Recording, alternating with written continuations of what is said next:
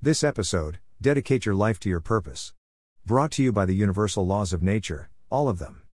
Free will is a hilarious personal development topic. Today I'm going to say this is one as a doozy. Do you have free will?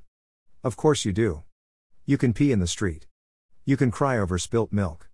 You can tell people anything. Tell yourself anything. You can climb a mountain or sit watching YouTube videos and call that life. You can say you are doing spiritual practice that just makes who you think you are easier to be it. Free will? Of course. And there are lots of quotes to encourage you to express it. Here are a few. Greater than man, what are you talking about? Me in chains? You may fetter my leg but my will, not even Zeus himself can overpower. Greater than. Greater than Epictetus, the Discourses. Greater than keep being the author of your own story. Never let anyone else write it for you again. Greater than. Greater than Jennifer Donnelly, Beauty and the Beast, lost in a book. Greater than though I cannot tell why it was exactly that those stage managers, the fates, put me down for this shabby part of a whaling voyage, when others were set down for magnificent parts in high tragedies, and short and easy parts in genteel comedies, and jolly parts in faces, though I cannot tell why this was exactly, yet, now that I recall all the circumstances, I think I can see a little into the springs and motives which being cunningly presented to me under various disguises, induced me to set about performing the part I did, besides cajoling me into the delusion that it was a choice resulting from my own unbiased free will and discriminating judgment. Greater than. Greater than Herman Melville, Moby Dick or, The Whale. Greater than to each man shall his own free actions bring both his suffering and his good fortune. Jupiter is impartially king over all alike. The fates will find the way. Greater than. Greater than Virgil, the Aeneid. Greater than when babies fall asleep at one place but wake up at another place, they don't even feel surprised. They know that their mother must have shifted them during sleep. If something similar happens to you, you will freak out. This attachment to the body and the surroundings is the reason your higher self is not able to shift you to better scenes in life. Greater than. Greater than Shunya. Greater than how sick in your mind and your soul to be scared of my voice and my words. Greater than. Greater than the cure. Greater than we are slaves. Greater than to the dictates of free will. Greater than. Greater than Vijay Phaphate, the ninth pawn of white, a book of unwritten verses. Greater than you are free to the choice that you want, but you are not free from the consequences of that choice. That choice you make today may break or make your family in future. Greater than. Greater than Atayi Gurand, Broken Families, How to Get Rid of Toxic People and Live a Purposeful Life. Greater than to give a gift, we think that someone must receive it. But possibly the greatest gift is granting the recipient permission to reject it, for then we have freed that gift of every agenda that would render it as less than a gift. Greater than. Greater than Craig D. Lounsborough. Greater than might it not be the case that extremely foolhardy and fateful philosophical invention, first devised for Europe, of the free will, of man's absolute freedom, spontaneïtat, to do good or evil, was chiefly thought up to justify the idea that the interest of the gods in man's virtue, could never be exhausted? Greater than. Greater than Nietzsche. Greater than I have noticed even people. Greater than who claim everything is predestined. Greater than and that we can do nothing to change it. Greater than look before they cross the road. Greater than. Greater than Stephen Hawking. Greater than life is like a game of cards. The hand you are dealt is determinism.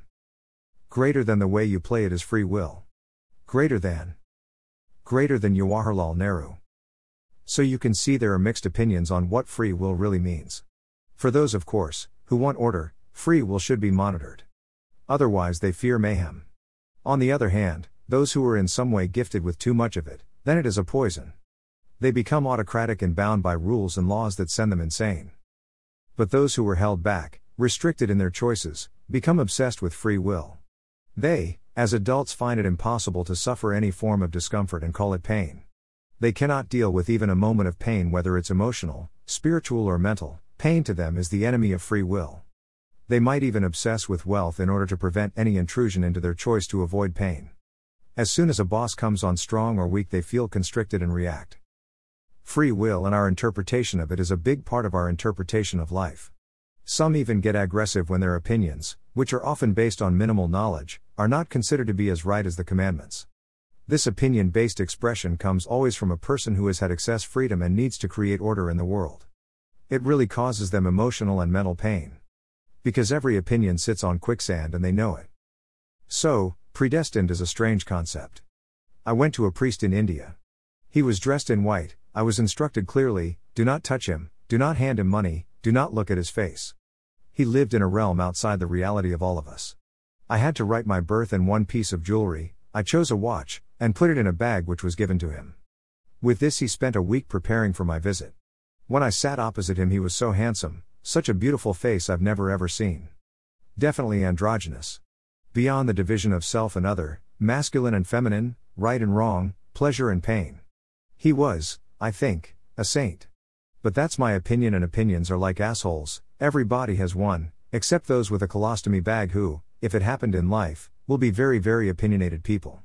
Anyway, back to the story. He started with the birthday dates and times of my 3 children. Shit, that made me so suspicious, but internet in those days was barely functional in the best of India, let alone in this village. So the story continued. He said, 1 wife, and I said, aha, gotcha, I've had 3 at that time. And he said, that's your mistake. You are only married to 1 and the rest are different loves. Okay, maybe in some form true. He then told me that there were several forks in my path. One was the death of my mother. He pinned the year.